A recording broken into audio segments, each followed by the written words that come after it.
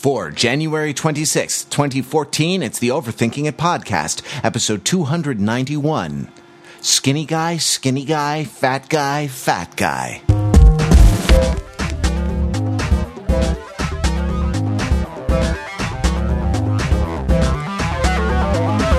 Welcome to the Overthinking It podcast, where we subject the popular culture to a level of scrutiny it probably doesn't deserve. From Los Angeles, I'm Matthew Rather, here with panelists in New York and Boston to overthink sports. We're big sports players at here at Overthinking It. You're 5 foot nothing. Go ahead. That is neither true nor plausible. No. Well, we were big sports fans in college, so that is neither true nor plausible. Well, we were at a lot of sporting events in college, but So there's a lot of sports in the air. The Super Bowl is coming up next week. The Olympic movement, it's a movement, all right, is trundling along to... I'm sorry, was that unkind? Is trundling along to Russia, and so we'd like to talk about sports, and that leads us to our question of the week. In honor of sports films, in which it seems that the training activities undertaken for sports are always different from the sport itself. And let me explain what I mean. When Mr. Miyagi is teaching Daniel-san karate, he doesn't teach him karate. He gives him the wax on, wax off, and has him wax his car, and he has him do these motions, and it turns out that they are related to karate, but they're not the thing. Or in any boxing movie, the big training montage always involves like jogging and jumping rope and pulling a locomotive along with a bridle, clutched in your teeth or something like that. Jogging up the steps in Philadelphia, right? It always involves activities that are, I suppose, skill building or like muscle building for the actual sport, but that are not the sport itself. In honor of this fact, imagine your life were a training montage for some yet to be determined sport. All right. All right. I'm with you so far. I have done that. Are we through this now? No, yes. Now we're moving on. What sport would it be? And what activity specifically is the best training in your life for this sport you imagine your life is pointed to, with all the certainty of a locomotive bearing down on a person dragging it with a bridle clutched in his teeth. So what sport are you training for just by living your life? First in the alphabet drink, it's Peter Fenzel. So I know what activity I'm doing that's training me for a sport, but maybe you guys can help me figure out what sport it's training me for. Because it is a very specific sort of physical activity. Some very precise sorts of muscle memories and stabilizing muscle development. So I live in a very old house in Somerville, Massachusetts. That narrows it down. No, it doesn't. And my landlord, who probably is listening to me podcast right now and is upset with me, lives downstairs and doesn't like noise. He likes us to be kind of quiet, which is fair. And it's an old house and it's a noisy house. So it's not that he's especially discerning about this, it's that the house kind of projects and amplifies noises. And there is a narrow kind of spiraling staircase that leads up to the second floor entryway of my apartment to the third floor where my bedroom is. And it is often the case that I have to ascend or descend this staircase carrying a heavy object in front of me, such as like a full basket of laundry, which isn't that heavy, but let's say that it also has some lead in it for some reason.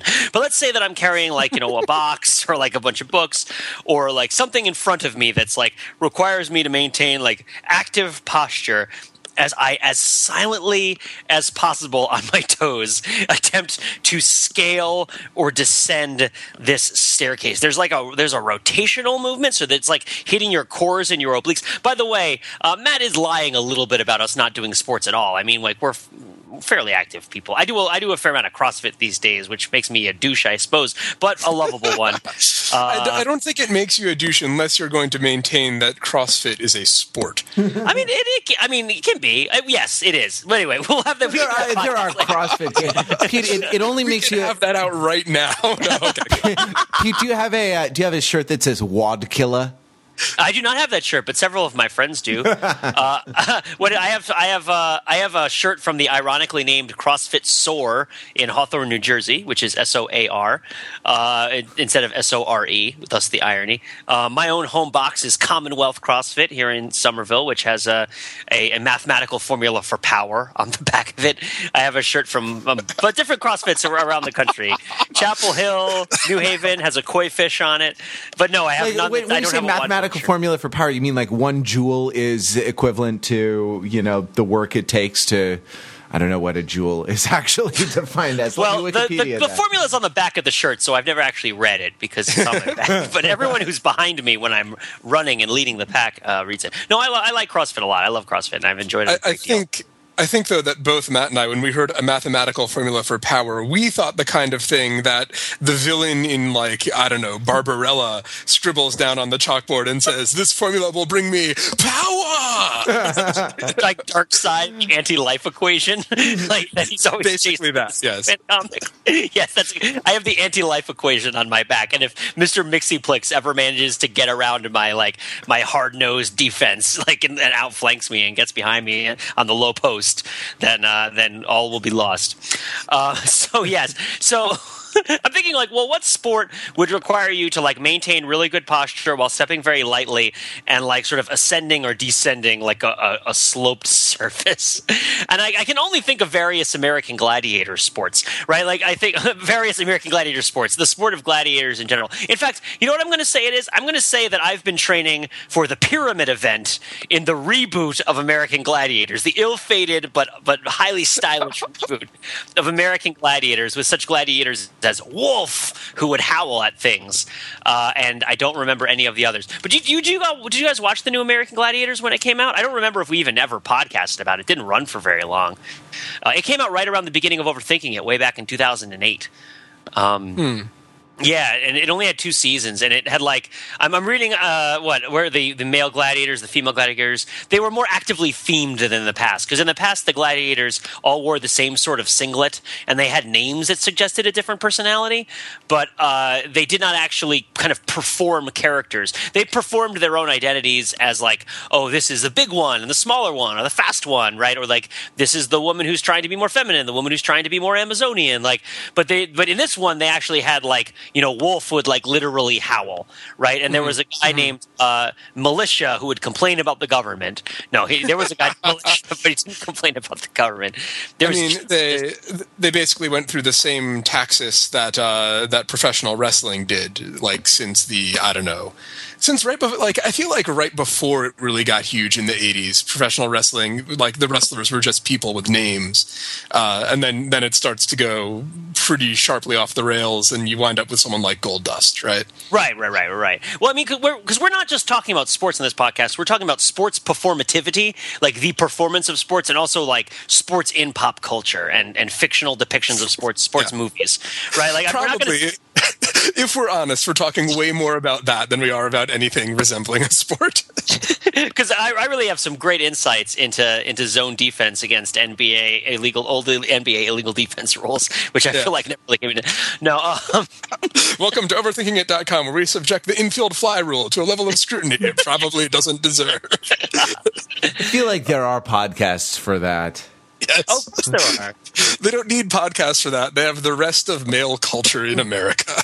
Exactly. It's like the other 11 months of the year that aren't Black History Month. They don't need help. Right? But there is this place for sports in pop culture, and it has a lot to do with what we're talking about, and it seems relevant right now. So I'm saying that I would be in the period event of American Gladiators carrying laundry. All right. Excellent. So you got you picked a real sport. I didn't know if we would pick real sports or what? I picked American Gladiators as a real sport. Well, a real sport entertainment. Okay, a real sport. Got it. All right. I can tell that I'm going to need to have some conversations with both of you about what a sport actually is. Like, I was going to pick like texting while walking as my sport, but I'll have to come up with something other than that. By the way, the joule is a derived unit of energy work or amount of heat in the international system. It's equivalent to the energy expended or work done in applying a force of 1 Newton through a distance of 1 meter, 1 Newton meter, or capital N dot little m. There you go. That's what a joule is. Perfect. And you know what? Its hands are small, but they're not yours.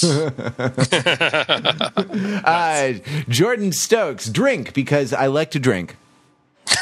Nice. Okay, so I have been expending a lot of physical energy lately, doing a very particular thing. And again, it has to do with my environment. I live in New York City, which recently got hit pretty hard by a snowstorm. And I have a lot of fairly old loafers that I wear around, where the tread, nebulous on loafers in any case, has been worn down to like a bowling shoe smoothness. And as a result, as I move around on the New York City sidewalks, I am constantly having to do, well, it's a lot of core work, right? a lot of sharp twists and turns, but much less intentional and deliberate than Pete's, much more spastic and involving flailing and falling on my butt. And I think that this is probably very good curling training, because although the stuff that's hard that you have to do in curling, the accuracy and the whatever they're doing with the broom, that probably takes some other kind of training. But, when Daniel-san is learning to wax the cars and such, he's just learning the very basics. And the thing that you need to do in curling before you get into any of the rest of the stuff is walk around on ice without falling over. Yeah, I mean, I imagine that's not easy to pick up. That's something that requires a lot of practice. Yeah, or shoes that are made for it. Yeah, one of those two things. Did you say they have cleats or spikes or something, don't they? I don't know. Yeah. Let's Wikipedia curling and see what. By the way, I figured out the actual sport that requires you to go up and down inclined surfaces and also practice being really quiet and still and poised with good posture. That would be biathlon. The skiing and shooting. Come on, Pete. Come on, Pete. What? Stole mine. I stole your biathlon. You can have summer biathlon. You can have pentathlon. You can have decathlon. Well, I'm sorry. I didn't mean to steal your thunder. You should have skied faster and shot more accurately so that you could do it. Oh man. Well, let me explain why I had picked biathlon as my sport.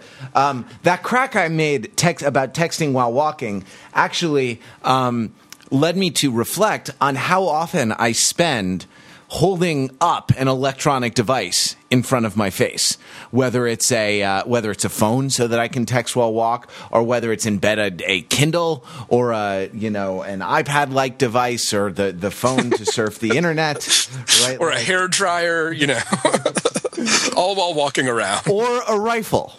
Yeah, and it struck me that my arms are, the steadiness of my arms are getting a workout, especially while my stability is challenged by the act of walking around, walking over uneven terrain, by which I mean stepping down off of a curb and then stepping back up onto a curb at the other side of the crosswalk. Right, so it struck me that I would need to be able to traverse a long distance quickly on skis and have steady hands to shoot a rifle in the Winter Olympic sport of biathlon. Though I guess there is a summer biathlon where you run instead of skiing, and then you shoot. But I was once in a like a gym, a group fitness class. And by the way, I used to go to group fitness a lot when I lived in Boston. There was a Crunch in downtown Crossing, and I would go there during the day because I'm a knowledge worker and really can set my own schedule, and I have baby soft hands. And the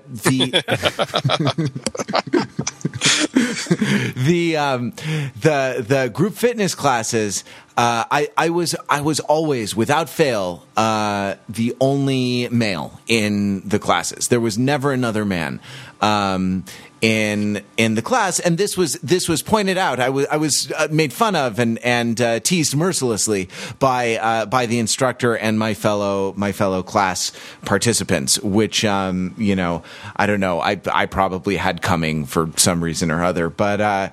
I was in a group fitness class once where, as a warm-up, we were given the option to do 50 push-ups or do arm circles for 5 minutes. 50 or 5. And the people who elected to do the arm circles, I did the push-ups, but the people who elected to do the arm circles after about 90 seconds were wishing they had taken the push-up option. It is no joke to hold your arms out to the sides or in front of you with no support, especially if they're under load, even if that load is, a 7.5 ounce iPhone or Kindle or something like that, right? Like, it is hard to hold your arms up. That's the kind of thing where if your personal trainer says, all right, guys, you can either do 50 push-ups or you know that they have a message that they're going to teach you there, right? It's like... Or you can fold this piece of paper in half 16 times. Yeah. It almost doesn't matter what the other thing is, right? They're like, or you can take what's in the box, or you can spend like 5 minutes in the closet over there. I'm like, nope, I'm dropping and giving you 50. 7 minutes in heaven. That's what I like to call a wad right there. I'll kill that wad. 7 minutes in heaven. AMRAP podcast. Let's go. Yeah.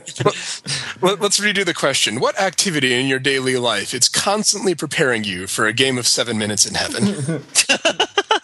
Locking myself in a box, in a cardboard box with a lock on it, with a padlock.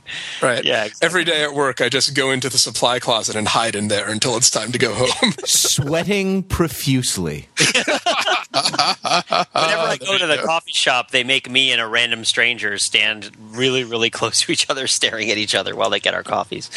No, they don't. That doesn't happen. Never mind. All right. So can I bring up why I suggested that we do sports as the topic for? Yeah. No. Go for it, Wadkilla. Okay. All right. Thanks. Appreciate it. So if you are a big fan of the podcast, and if you listened to our wonderful non-linear podcast last week, which was a joy to make, fun fact. That was Pete. That I had more fun doing that than I've had in a long time doing most things. Well, that's outside of things related to the game of 7 minutes in heaven, Pete. That podcast was a pleasure to do with you, sir, and it was a lot of fun. I definitely recommend going back and checking it out. But one of the things that I mentioned, and I did the kind of thing, it was recorded in order. So we didn't edit it out of order. We did an in medias res podcast where we started in the middle of the podcast, recorded about 15 minutes, jumped back to the beginning, re-recorded what we imagined the initial 20 minutes of that conversation were, got back to the initial part, redid it topic for topic with a lot of variation and difference, which is meaningful if you sort of juxtapose against each other, look at the discourse from different sides, drink and all that other stuff, and then ended with like a sort of climactic ending with a little bit of a denouement after the credits. That was the one thing that helped us, by the way. As we did the first segment, we took pretty clear notes on what we were talking about so that we could hit those points again. And if you want to go back and listen and sort of compare the first 15 minutes with maybe the last 20 minutes, right? Like it is interesting because a lot of the differences are purposeful. Yes. So, but one of the things that I dropped as a joke at the beginning that I then backed up by referencing later in the section where it's like, so that it actually, the initial joke became a callback for a thing that was said like chronologically earlier,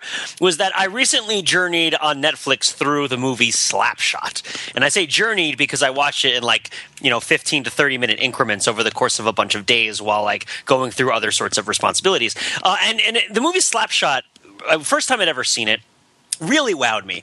And I thought that it was especially... It connects a lot with sports in general, but also about this particular week in sports. And we don't have to go into the Sherman, that's the guy's name, right? The Seahawks player. We don't have to go into that particular, I don't even want to call it a freaking scandal because whatever. But that particular media circus around Richard Sherman and his taunting and his competitiveness and the maelstrom around him, because we're not going to be the smartest people around that topic. But the question of kind of aggressiveness, even profanity, the mentality of sport and of competitiveness, like Slapshot takes these things head on. And it is very notable, I feel like, among sports movies I feel like a sports movie, you can hit sports from the top down or you can hit sports from the bottom up, right? In a movie, you can either have a principle or an idea or a dream or an imagining. You can have an idea of what sports are about, what sports means to you, and then you can make a movie that reflects kind of like that ideal and uses the sport as a way of kind of structuring it, right? Like, I want to talk about fathers and sons, and for me, baseball and fathers and sons are related, so I'm going to do this story about a guy who connects with his father, and it's built around a baseball field, and they're going to play catch, right? And so, like, Field of Dreams is like a top-down story about, like, what you believe baseball is about. And you might have a bottom-up story where it's like what you take events from sports, experiences from sports, from people playing sports, and then you build a story from the ground up because you find a story in those events that you find is interesting.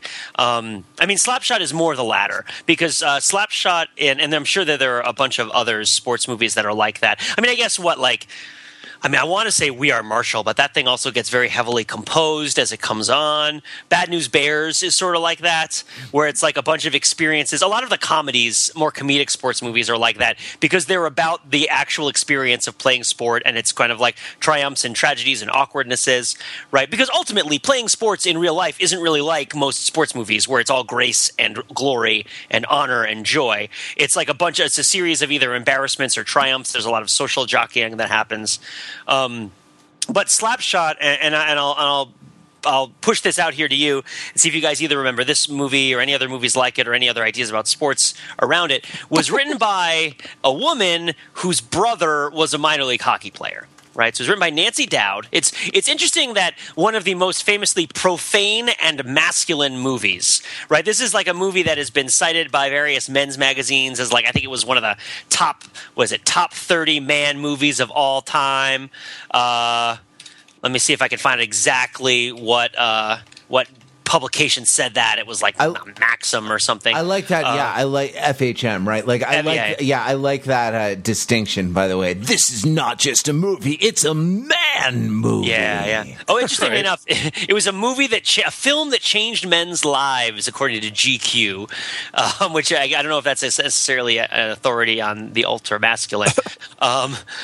It's best guy movies of all time in Maxim. 50 best guy movies of all time.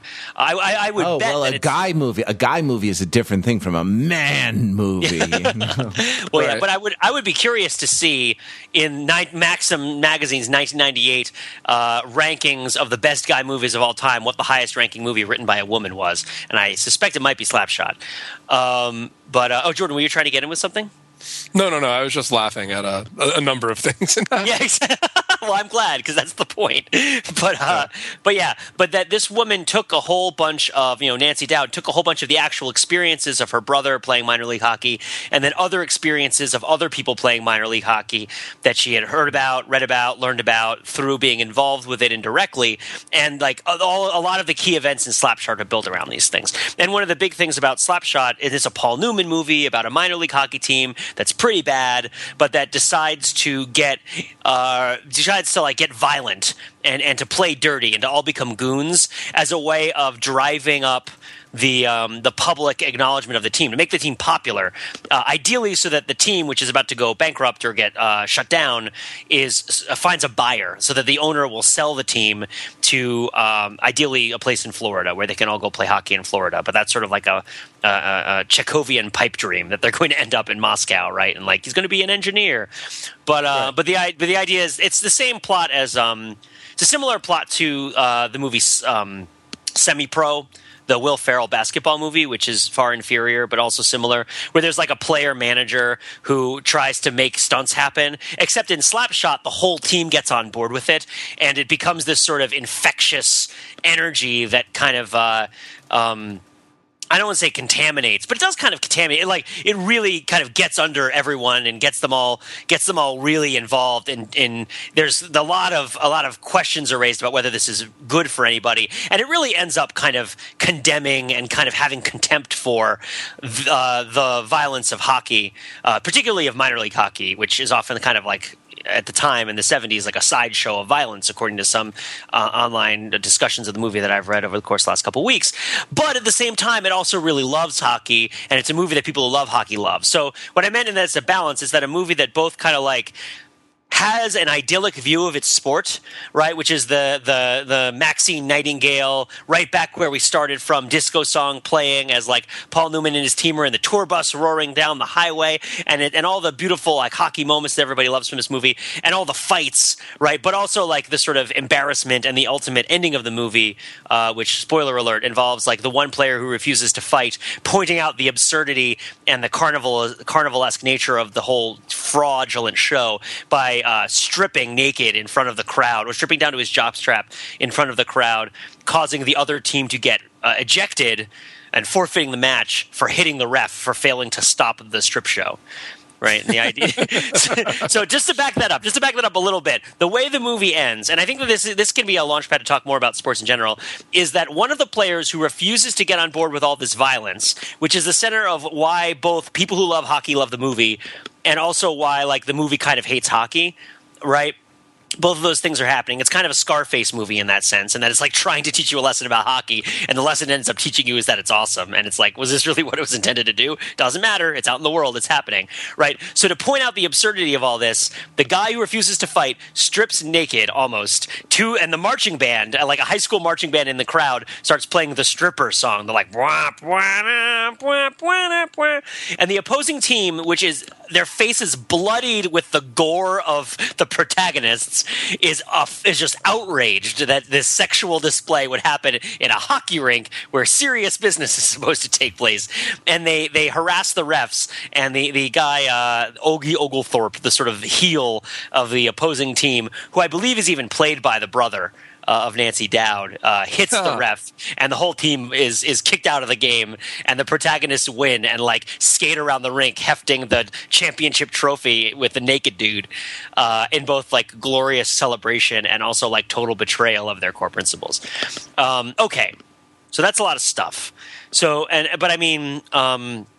so on one hand, it's like it glorifies sports, it idealizes sports, but on the other hand, it also looks at the activity of sports in our lives and its absurdities and the things that it really teaches us and that we really experience, at least as much as reality is a thing that exists, which we don't really have to get into. But like, but those are two directions to hit sports from, right? Yeah. And yeah. So Jordan, can you jump? Well, yeah. So here's one thing that I'm thinking about here is that the fact that it's a hockey movie is non-trivial here, because hockey is a relatively unusual sport, I think, in that it has this like, it's got the game, sort of the platonic form of how the game actually works, or no, how the game is supposed to work, right? But it's got this undercurrent of violence. And like, I've watched a fair amount of hockey. It's not that violent in actuality, but like, you have songs about like fistfights at hockey games. Like those things actually exist as songs, and the notion that hockey could turn into a fistfight at any point is part of the experience of going to hockey all the time. So it has this like this shadow sport underneath the level of the real sport that's what they sort of lapse into. And I was sort of sitting here thinking like, well, could you make Slapshot about anything else, right? Could you do it where it's like a professional bicycling movie where just like at the end they all blood dope carnivalesquely, right? Or something like that. Yeah. Like the closest analogy, because I was actually thinking about this, and this can sort of expand it, because this isn't just a podcast for people who've seen this one specific movie that's streaming instantly on Netflix. Like, there are a bunch of shadow performance sports within other sports. One of them is slam dunking. Right, like we've seen some very exciting slam dunks in the last couple weeks. There was like in-game 360 jams, right, that are on TV.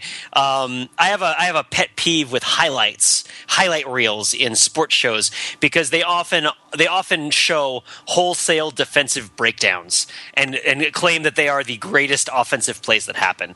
I don't know if that doesn't mean anything, but basically, like, when a guy gets the ball and no one is covering him and he has time to leap into the air from any length he chooses and twirl about in like various acrobatic fashion and deposit the ball in like the most difficult way possible, the most unnecessarily difficult way possible in front of the entire team and the rest of the crowd. Like the in terms of the platonic form of the game that you've described, the most notable thing about that play is the guy who didn't run back to cover that guy when he got the pass. Right? Sure, like that's why that play happened. It's like if the highlight reel for football just showed people spiking the ball in the end zone over and over again, right? Like whatever was interesting that happened, it could have been an offensive thing, right? Like maybe somebody did a good steal or a good pass or something that got the guy down there. Yeah.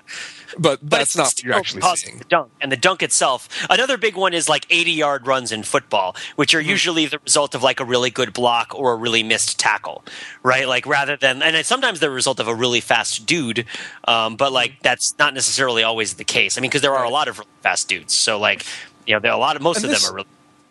This gets into another thing that Slapshot is about, right? Which is that there's even a further sub-basement of the sport, which is the economic incentives that the individual player sees as opposed to what the team sees, right? Because I know that I think the Freakonomics guys had some stuff about this, that like being a basketball player who frequently does 360 jams may not be very good for your team, but it's very good for your salary, right? Yes, exactly. And yep.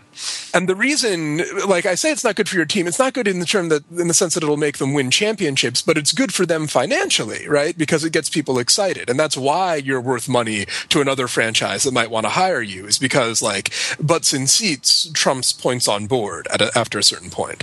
Well, yeah. Well, also, you could even extend it past that, where a team that can't put butts in the seats doesn't have money to hire other players. So spending extra, it's like sort of an investment situation where, like, I can spend $5 million on a marquee player. If that marquee player produces $25 million in merchandise net revenue, right? Then, like, I can, it doesn't happen directly, but like I could then have more money to get a different player. Like I can end up with.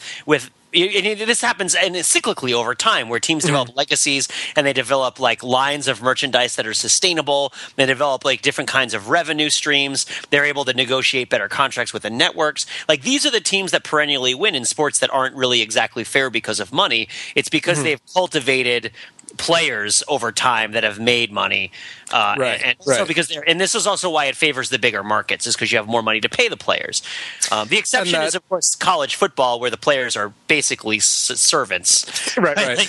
but so the sense is that having a player who's a showboat but gets people excited can allow you to then spend money on like good fundamentals players, right? Yeah. So that it's sort of like when people complain about Keanu Reeves being sort of like holding back the Johnny Mnemonic movie, and it's like, dude, that Keanu Reeves, that movie doesn't get made. Like his contribution is not necessarily an aesthetic one; it could be a financial one. Right, but then of course there's the other big conundrum around sports and performativity and money, which is that the promise, and we'll you see this in the pictures of Sochi that are floating around now, of like the vacant lots and the empty and the like giant piles of garbage and like the buildings that haven't been built, is that like a lot of the sort of promise of emergent economic, the extrinsic economic benefit from sport, and also sort of like cyclical cyclical profits for sports businesses and industries, they don't always materialize, right? Sometimes it's a promise that doesn't really, but the story of the sports team that is able to make this happen is such a compelling story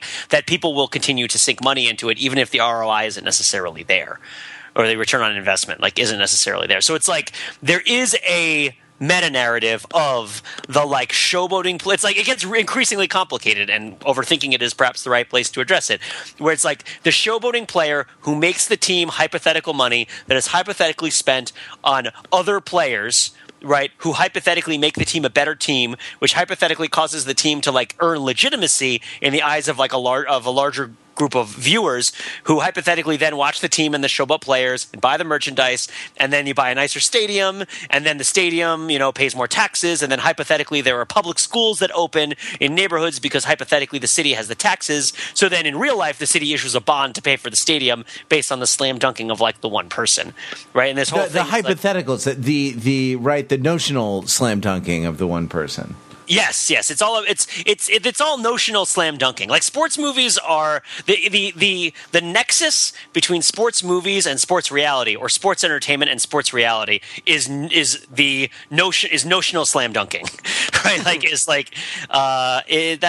and of course demographics, but the myths of the movies are almost as powerful as the sports themselves. I mean, at this point, we're at the point with sports related media that it's life imitating art imitating life, where they put video game reticules beneath the feet of players when they're showing you highlights from football games on TV, because it is easier for you to comprehend an actual football game if it is presented to you as if it were a simulation, right? I don't know if you guys have played. Yeah, or it's not. I mean, I wouldn't necessarily put it in that. I would say that the people who do the simulations, right, have a great deal of resources to a great deal of different kinds of resources to expend on the usability of their product, and they found a good way to do it. And you know what I mean? And it just so happens that it translates. I wouldn't say that people on SportsCenter are making football more like a video game.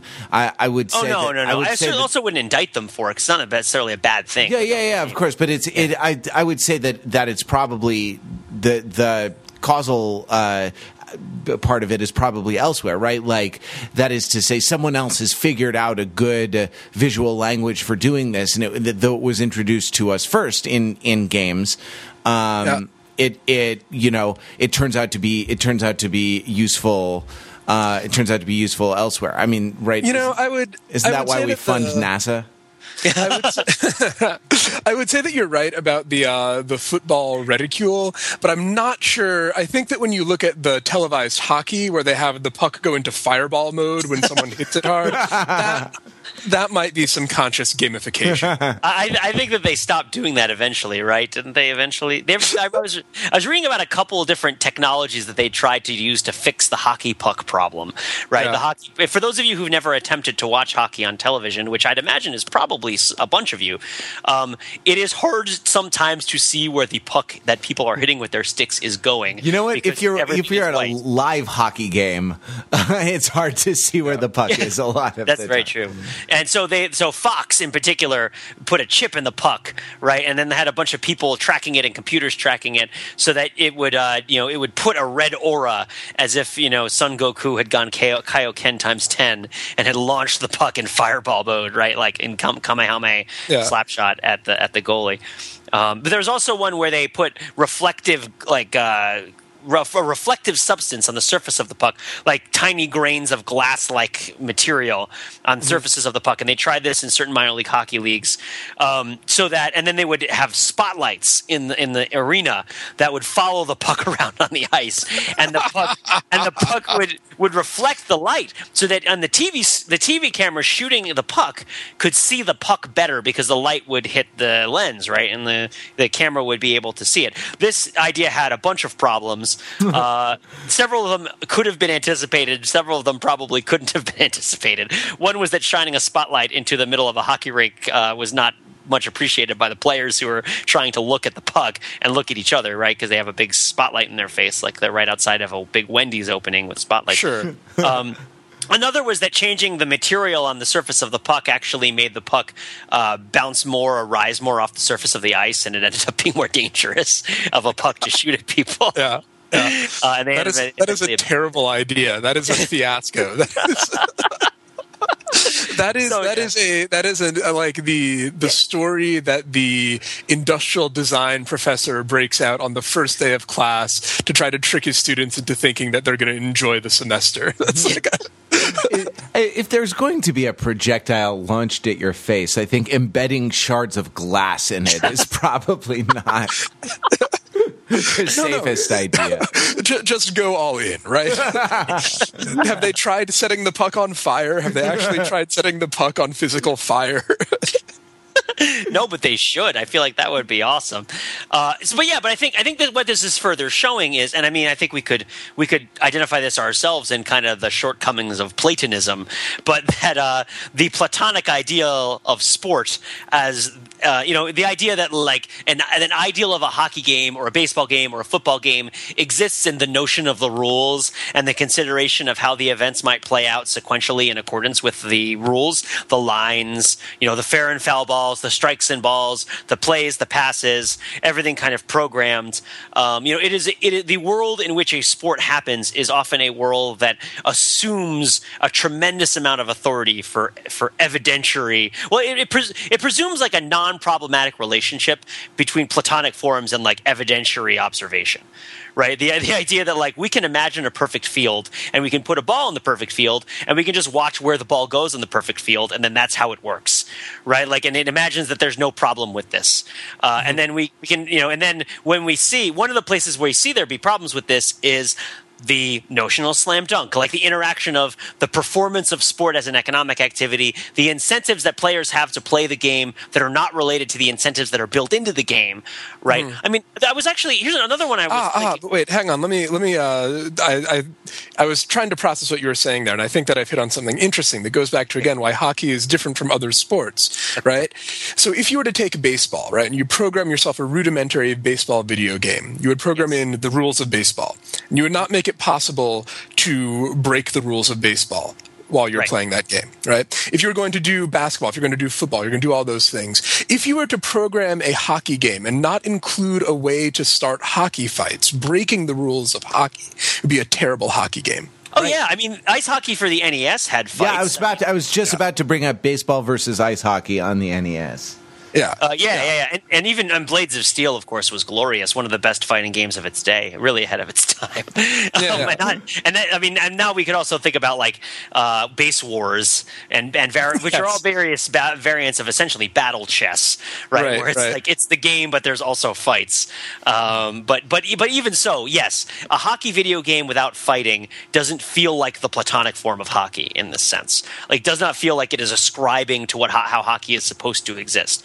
Even though in this day and age, having, showboating or fighting or, hair pulling, I don't even know. All the other nonsense that happens, and even like signing of contracts, right? Like now now a lot of most major AAA sports video games have managerial roles, right? So, you are the manager of the team, you're trading players, you have a season, right? Like all this other stuff, which is not part of the Platonic form of the game, but we've extended it to incorporate these experiential activities. Because so much of fan experience is in the fantasy league, right? Like hardcore fans usually do some of that stuff, and that becomes part of their enjoyment of sport. Is this to me deathly dull actuarial bean counting, but people get really excited about it, and they want that in their fictional version of it. Yeah, well, fantasy, and there are many podcasts that talk more about fantasy sports than we'll generally be able to. But I actually experienced it in a sort of like Dr. Livingston sort of way this year, because I live with two guys who are very into their fantasy football teams, and I haven't had a roommate who played fantasy football pretty much ever. So prior to these roommates, and I got to watch their rivalries with each other, and also what I got to see was the media environment that makes the contemporary explosion of fantasy football possible, wherein you actually can keep track of all the games that are happening on Sunday of any given week, right? Like, I mean, we have Red Zone, and which I've talked about on the podcast before, just because it made me so desperately desirous of purchasing the all-new Chevy Silverado because of its relentless non-advertising advertising. But like consuming the sport on the TV and on the phone simultaneously, devices everywhere you go, right? Like it's watching all the games. I mean, you go to a bar now, and you can watch all the games. You're not just watching the home team game. You're watching all the games on all the TVs all the time, and a much larger proportion of the people I think want to watch all the games than it previously wanted to. So that also kind of changes the platonic form of the sport, and you're seeing this art imitate life, imitate art, imitate life as these like stories and performative acts and like cultural acts emerge from the sport and then reinform the way that we conceive of the sport being played. One of my favorite factoids about the way that sport is sort of fictionalized as it is consumed is that the radio broadcasts of sport back in the day, before radio stations, radio stations still don't have that much range, right? So like people would be getting the game over the telegraph, right? And then they would be calling it. And they would be making up 90% of what was going on. Oh, wow. Like what would come in is Jones flies out to left field. And the announcer would be like, and it's a lazy fly ball. Wisniewski is under it in plenty of time, makes an underhand catch. Or something like that, right? They would add this color. And presumably you would be able to track down the color commentary from the same game as it's called in like Chicago versus San Francisco versus like Cleveland or whatever, and find all of those differences, right? I don't know. I didn't have anywhere I was going with that. I just thought I had to bring it up. Well, that's really interesting. Yeah, because the calling of a game as an art and a craft in itself is something that I've always found a little bit interesting, because there seems to be a rather small group of people that care a great deal about it. Like if you're watching, especially TV archivists or people who are involved in like rebroadcasting television, here's the call from that game, right? Here's what the sportscaster said. And there's a way in which the sportscaster calling the game makes the game real for people, and I hadn't heard about that before. I love the idea of the call actually being based on an imagining of the game happening, and the idea now that the call is happening in real time with a video feed or even watching it in person, and that being kind of like not the natural starting point of the call, but in fact like a growing up of an art form that started with a much more bare bones sort of way of doing things.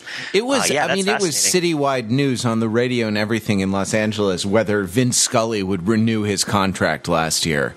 Oh, right? Yeah. And the sports personalities and the sports narratives are so huge for everybody. That's definitely true. Like, the narrators, the people who narrativize the story. Oh, yeah, totally. Everybody wants to talk about Shannon Sharp's suits and whatnot, and all the other commentators. People talk about Phil Simms being not good at commentating a lot, which it makes me sad because he's lives around where I grew up. So I feel a certain affinity for him, I suppose. But whatever. He's also in Game of Thrones, but he's not. He has. So that's Easter egg. What's up? One of the things we were talking about in terms of the way that sports plug into the actual world is the way they plug into money, right? Yeah. And I was thinking about sports movies don't generally get into quite that part of it, right? Like the only one I can think of is Jerry Maguire, where the negotiation of an athlete's contract is a major plot point. Right. Well, there's a bunch. There's like The Scout. Any Given Sunday has something to do with it as well, right? Like The Iliad, where Achilles won't fight. No. Well, no, I think some of the newer ones it's more common. But yeah, I would say in most sport movies. I would also say that that's one of the attractive aspects of doing a sports movie about college. Right, is that like you don't have to deal so much with the money that people are being played. They actually are playing for the love of the sport. Yeah, well, but even like the deeper the wheels within financial wheels, where like the college is bankrupting itself on the football team sometimes, and like the city is putting up the big stadium and everything. Generally, the role of capital in the sort of the economic metaphysics of the sports movie is just like there's rich people out there. I'm just going to point out that Walter Matthau goes out and gets Chico's bail bonds to sponsor the Bad News Bears and put the Chico's bail bonds logo on the back, right? So even at the little league level, the money is in sports everywhere, right? Yeah. Well, no, but that's exactly the way it works, right? It's like Chico's bail bonds, right? Like they just have an arbitrarily large pot of money. And Matthau kind of like puts one over on them to a certain degree by getting them to sponsor it. We don't get to know whether like Chico's bail bonds actually improves their business based on that, right? The notion that that they could like go under because of a bad investment funding a sports team. Money is just something that other people have, and we need to get the money people to do what we want them to do, to sell the team, to not sell the team, right? Right. Yeah. Well, that happens in Slapshot. The way it works in Slapshot is interesting because the owner of the team has been somewhat reclusive. The person that Paul Newman finds out actually owns the team, he tries to contact him. He can't get a response. Turns out he's dead. Ownership of the team has passed to his wife, who's been sort of the silent owner of the team for a number of years and hasn't made herself clear. And there's a really intense scene where the wife tells Paul Newman's character that she could sell the team rather than close it, but that the costs of the sale would be worse for her bottom line, especially from a tax perspective, than because she'd have to book the capital gains for selling the team than letting it go out of business. That actually, for her own finances, her accountant is recommending that she just close the team down. And then when Paul Newman like protests and is like, we're good, we're an actual team, we're part of this, people want to like us, we've done everything that we could possibly do to get you to do this. This could happen. And she's, well, you don't understand the finances of how these things work, right? And then that's one of the reasons. That's one of the things that struck me about Slapshot, and I'm glad we're talking about this because it's like that. While I would hesitate to say there's no movies that address it, it's definitely something that's conspicuously absent from a lot of very prominent sports movies. Is the reality of what happens to the money, the opportunity cost, right? Like the other levers, the other monetary levers that the sports is pulling and that are pulling the sports and pushing it in various directions. Matt, what's your favorite sports movie? Do you have a favorite sports movie? I mentioned the one I know, which is the Bad News Bears. So that's your favorite. Jordan, do you have one? Do you have some favorite ones? American Gladiators remake season 2. No. Seriously, Major League was formative on my childhood. I think probably in a lot of bad ways. Slapshot is pretty good. Yeah. I don't know. I mean, you have to get into the question of what is a sport, right? Because there are a lot of combat movies that I like. Rocky. Shaolin Soccer, if you want to go there, which I guess is a soccer movie. Yeah, actually, stick with that, Shaolin Soccer. But if we're going to say that like boxing counts as a sport, I feel like then a lot of people would say Raging Bull, right? But if you say that you take the Carlin definition and say that you need a ball and a field to have it be a sport, then you have to count all of those out. So this is a good question. Let's talk about where do we? But where do we draw the line, right? Like, if is God of Cookery a sports movie? If Shaolin Soccer is, then God of Cookery is as well, right? Because it revolves around a contest, right? That is to say that the distinction between sport contests and other kinds of contests seems to me to be arbitrary. But I wanted to take it in a different definition, right? Because it seems to me that, like, rather than the film being subservient to the sport, in a lot of sports movies, and that the film ought to have things, or it would be interesting if the film had things like the actual money or some of the real world incentives in sports enter into it. It strikes me that the sports that football may as well be cancer. And let me explain. Let me explain what I mean by that. External elements in movies, right, like get subsumed into the narrative drive for the protagonist to learn a valuable lesson. Yeah, do you know what I mean? That there's a sort of personal development, aspects to any sort of hero's journey thing, and it actually doesn't matter what the contest is that tests the hero, right? It could be that that they're fighting Darth Vader, or it could be that they have to, play a football game and have some sort of moment of self-overcoming, or it could be that their grandmother is dying of cancer. That's interesting. You know what? I think that tennis might as well be cancer, but football probably not, because football's a team sport, right? And those movies feel very different because you have this welter of protagonists. And sure, there's a main one, but they all have their own little journeys to go on, right? And you get them sort of pinging off like popcorn popping in the microwave towards the end of the movie. Whereas with Tennis, it really is about this one person learning that, like, you know, true love and friendship are better than the alternative. I remember a review I read of the Tom Cruise. It was Tom Cruise, right, who remade War of the Worlds recently within the last 15 years, right? And the review said had a little zinger that stuck with me, which was, did the world have to end so that Tom Cruise could grow up one more time? And so when I say that football may as well be cancer, I suppose, right, team sports are different, I guess. But yeah. Well, let me introduce another angle on this, maybe, which is that football isn't necessarily cancer. Football is proxy cancer.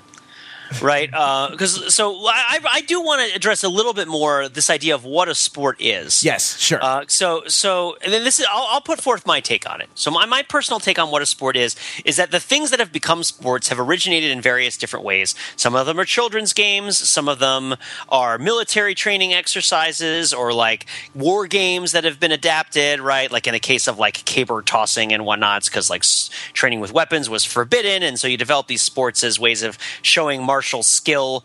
Some of them are religious and ritualistic, but I remember I can't cite the documentary I watched, but one of the ideas that I saw that stuck with me is the founding I think of rugby leagues in England. Was actually backed by religious authority as a way of getting men who had moved to the city, who no longer had agricultural work to do, to give them like physical outlets and things that they could do with themselves that were competitive, so, to sort of give them something to do that wasn't fighting or causing trouble or like organizing and social unrest. Basically it's a way of channeling and you're creating a proxy that people are channeling a bunch of their emotional experience into. Like the emotional experience of intimacy of humanity is being channeled into this realm of proxy, and all of these disputes among people and feelings and experiences among people, the limbic system and all of its rages, are being adjudicated within the bounds of this proxy, which the society in general endorses because it protects values, right? It's that what happens within the proxy doesn't infringe upon the values that we have as a society in which we should do. That is, it is okay to hit somebody really hard in a football game, but not okay to punch them in the street, right? Because as long as you're going to the football game to do it, like you're acknowledging and validating that you shouldn't be doing it outside of the football game, right? And so in this sense, and I think you could make a comparison between sort of agricultural era sports and industrial era sports and how they handle this sort of thing. But the idea that like somebody goes into the environment of a sport and within the environment of the sport, they participate in these endeavors. And there is like a reality of the sport in which the things that are happening within this sort of set aside arena like are as real as the things that are happening without. Because, you know, if we're just making a smaller swimming pool within a larger swimming pool, we have to confront the reality that, like, you know, a mill town is also a social construction for the purpose of adjudicating interests, right? Like if you have a factory and you have a church that is where the factory owner and the pastor are talking to each other, and you have a bunch of people living in the town and you want them to behave, there are going to be rules that these people are going to live by. There's going to be referees. There's going to be competition, and there's going to be like skills that will be useful in this area that you want to cultivate, right? And so the sport arena and the sport arena and the external society in which the sport arena is kind of like a proxy for exist on more of a similar plane of reality than you might think in terms of the human experience. Wait, but what's the difference between them then? What makes the one a sport and the other like a town? Well, that's a really good question. We have capital punishment in the town. I feel like Yes, you go into the penalty box, you don't come out. what happens within a sport, what happens within a town. And I mean, that's probably one of the big topics of what sports movies are about. And I think it varies by sport and it varies by articulation of the meaning of the sport. When you're looking to narrativize what the sport does, one of the big things to look at is like, well, how is this different for this people here than them just sort of living in the town and going about their normal lives? And I think when you're talking about combat, like if Rocky is just them punching each other and it's no different whether it's in the ring or it's on the street, then maybe to a degree that isn't really a sports movie. And I think that our intuition that it might not be a sports movie might have some legs.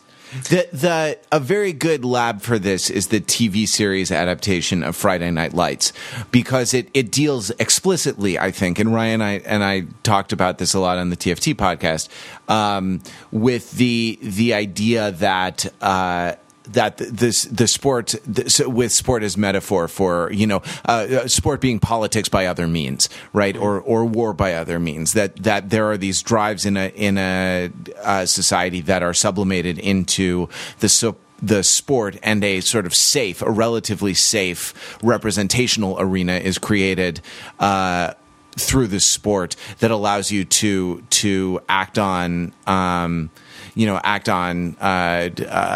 other people in a way that is socially sanctioned, right? Like there's even a thing where a scene where like Kyle Chandler at one point says like, are you gonna let them like come to our house and do that to our women? No, but it's not that we're going to go kill them. It's that we're going to go meet them on the gridiron and defeat them. And the interesting thing about Friday Night Lights is that the question is what happens when you actually kick out the struts, the economic struts that were holding up the town, and what's left is this simulacrum and the quote unquote actual life around it. The day-to-day life in the town is bleak and unsustainable for largely sort of the post-industrial economic reasons.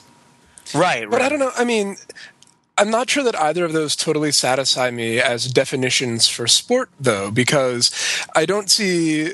I mean, Pete, I feel like you kind of punted it, where it was like, well, sports are just like towns, except each one is different from towns, from the real world in its own way. So then, what makes them all sports? And rather, I could turn around to you and say, like, could you not say that opera works exactly the same way? If you live in a town that happens to value opera highly. I was thinking that, when Pete was talking, I was thinking the same thing about dance fighting, right? Like, isn't dance fighting in the streets, the same thing, because it's sort of a socially safe space. But my answer to you, Jordan, is that if you live in a town that has opera, more power to you, because there are no more towns like that, right? Well, to defend myself a little bit, maybe I go back to what I said before a little bit, where sport exists in a reconciled area between abstract notions, platonic notions of rules and goals, and evidentiary observational reality of those things. Right. So you have to like perform an experiment, right? You have to to roll the dice and see how it plays out in the field, and it can't be a foregone conclusion to be a yeah. Well, a good example would be I mean, I've had Game of Thrones on the brain, right? Or say a political maneuver, for example, in which say Stalin, right? It's has a general of his that's one of his favorites, and this general kind of loses an internal battle for influence, and then that general is just sort of erased from history, right? Stalin has him erased from all the pictures, and he doesn't appear in any of the records anymore. That can't be a sport, right? Because the sport, there has to be and the champion once again, Stalin. Yeah, exactly. You would say that's not fair. It's not fair for Stalin to erase the other team from existence unless the rules of the game were who can erase the other person from existence first. And not just because of intuitive ideas of what rules can be, but just sort of because of I hate to say postmodern, but just the sort of the interpretation and reinterpretation that happens in actual, quote unquote, actual adjudications of power, influence, economic reality, right? Like the way that we're constantly reinventing reality. We like to think that in sports these things don't happen, and that there has to be a test, an experiment has to happen within certain guidelines that has to be repeatable and observational and falsifiable, right? It has to have all these qualities, right? And it has to happen on this field, right? Or I mean, or whatever. It has to happen in a space. Would you say that it needs to be a fair contest? Well, I mean, certainly I know that most of our sports work that way, right? And we think that if it's not fair, it's a bad thing. And most, I think that it's one of the definitional qualities of a game is that the rules need to apply to everybody or something like that. You can't just discard them at random. Right? Is what happens to Russell Crowe in Gladiator? Is that a sport? Right? Is feeding Christians to the lions a sport, even if some of them, in fact, do win?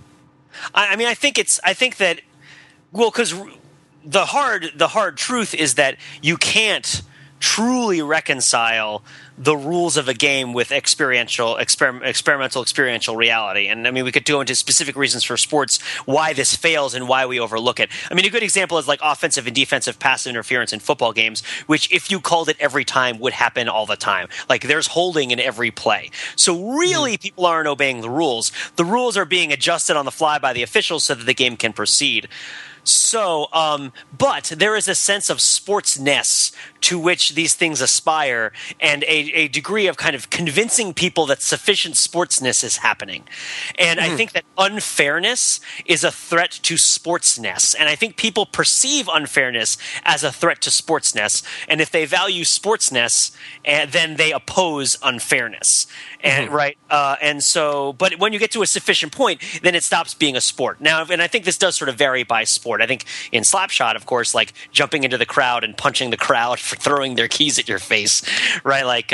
Or in real life, Ron Artest, jumping into the crowd and punching a drink in his hand. There are things that happen in real life where it's this isn't even a sport anymore. Although it seems shockingly rare that it's just Madison Square Garden is merely a space that people gather in all other spaces. That doesn't actually happen all that often in the I think it does. It happens in the professional wrestling.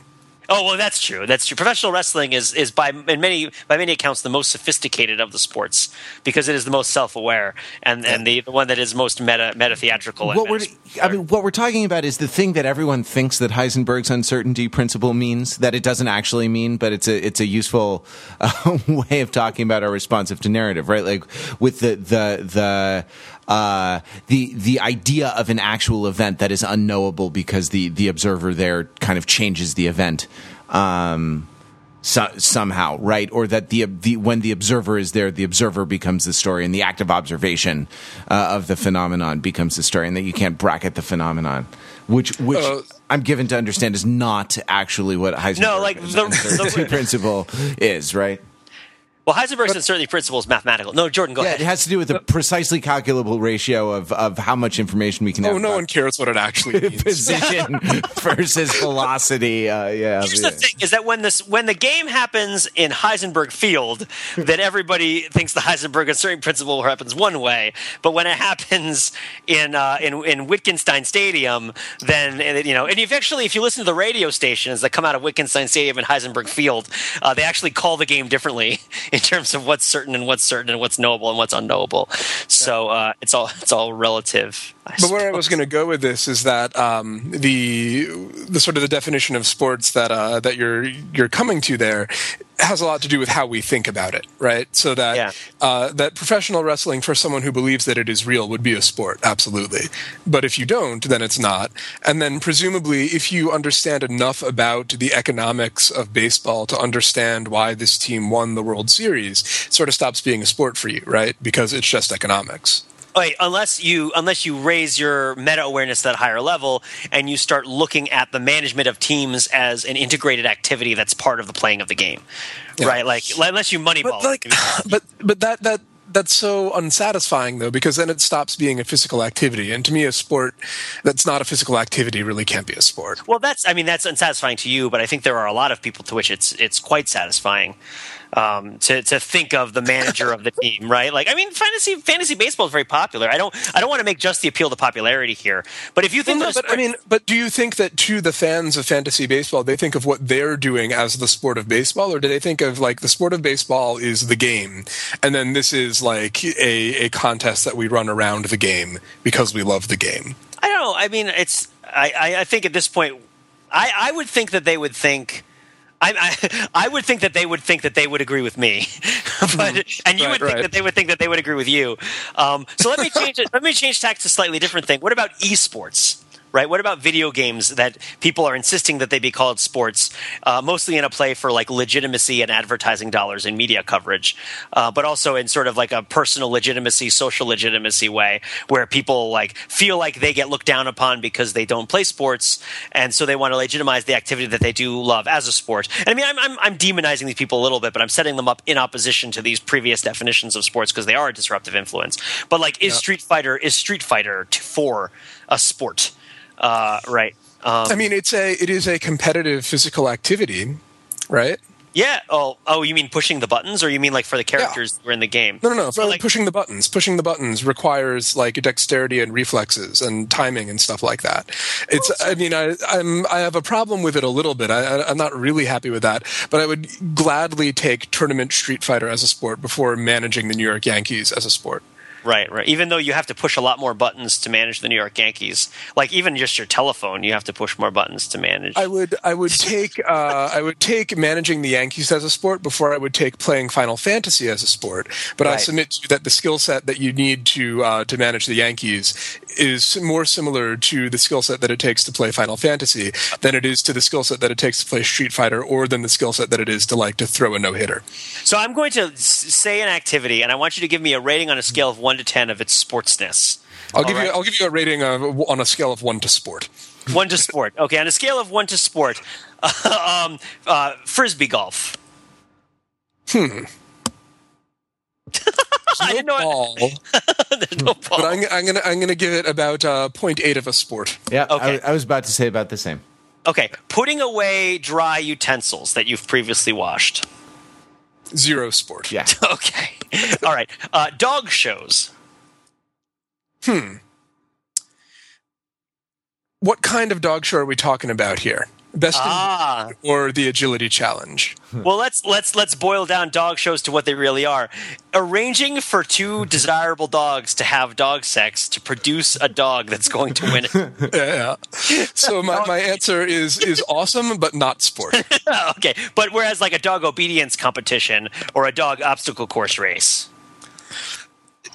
I mean, yeah, although there I'm like the athlete is the dog, and I want to say that sport is something that only humans can really do because I want to be able to exclude out cockfighting, and therefore dogs are going to have to get swept under the rug. So what about horseback riding? What about horse racing?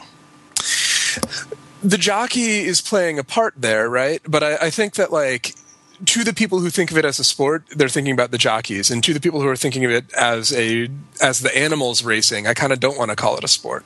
So it depends on... Yeah. Go ahead. I mean, I don't know. Does the animal know? Jockeys that it's not right, exactly, that it's not real. Like, does the animal have the sort of metaphorical knowledge that they are not actually...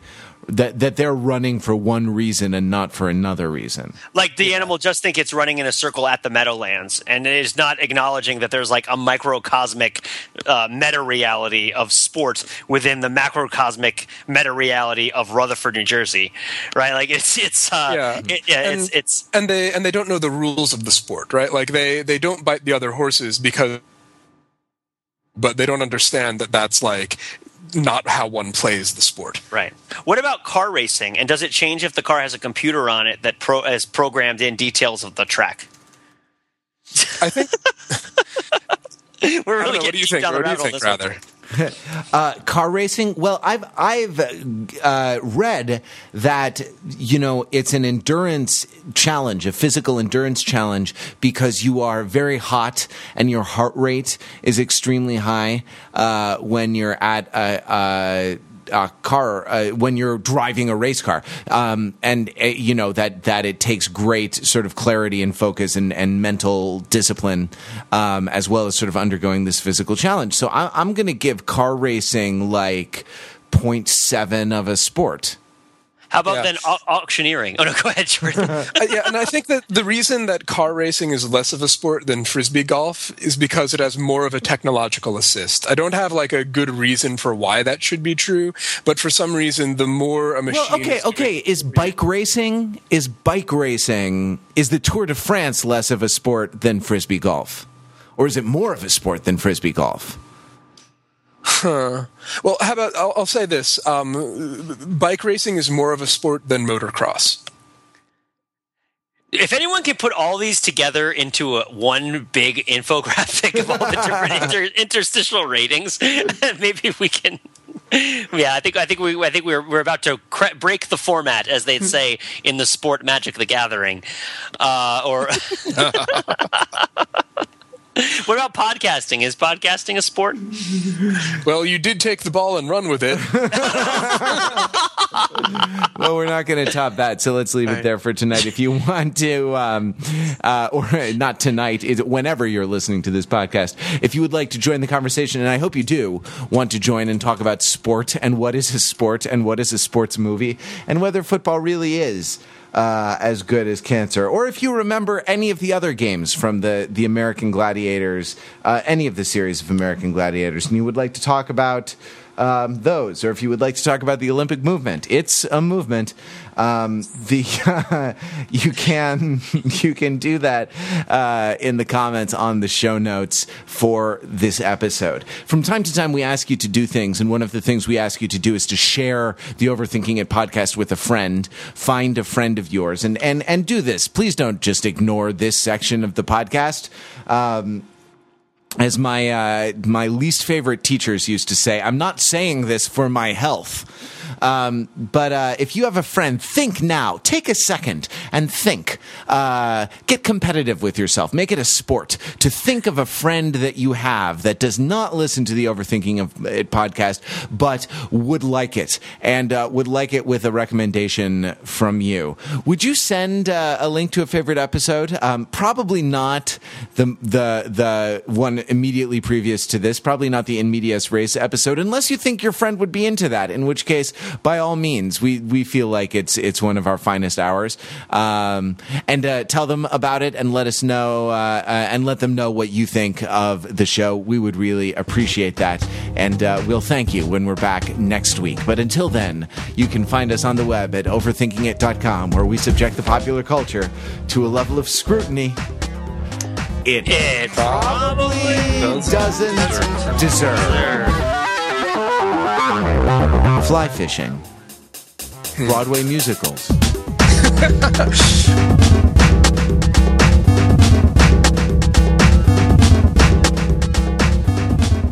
In fly fishing, does the fish know that it's a sport? Another thing that you can write in the comment thread, and I hope that you all do, is what the best lineup is for Nintendo's ice hockey. And if you think it's anything other than skinny guy, fat guy, then I want nothing to do with you. Medium guy is underrated. I didn't see what he was good for. I didn't know the point of him.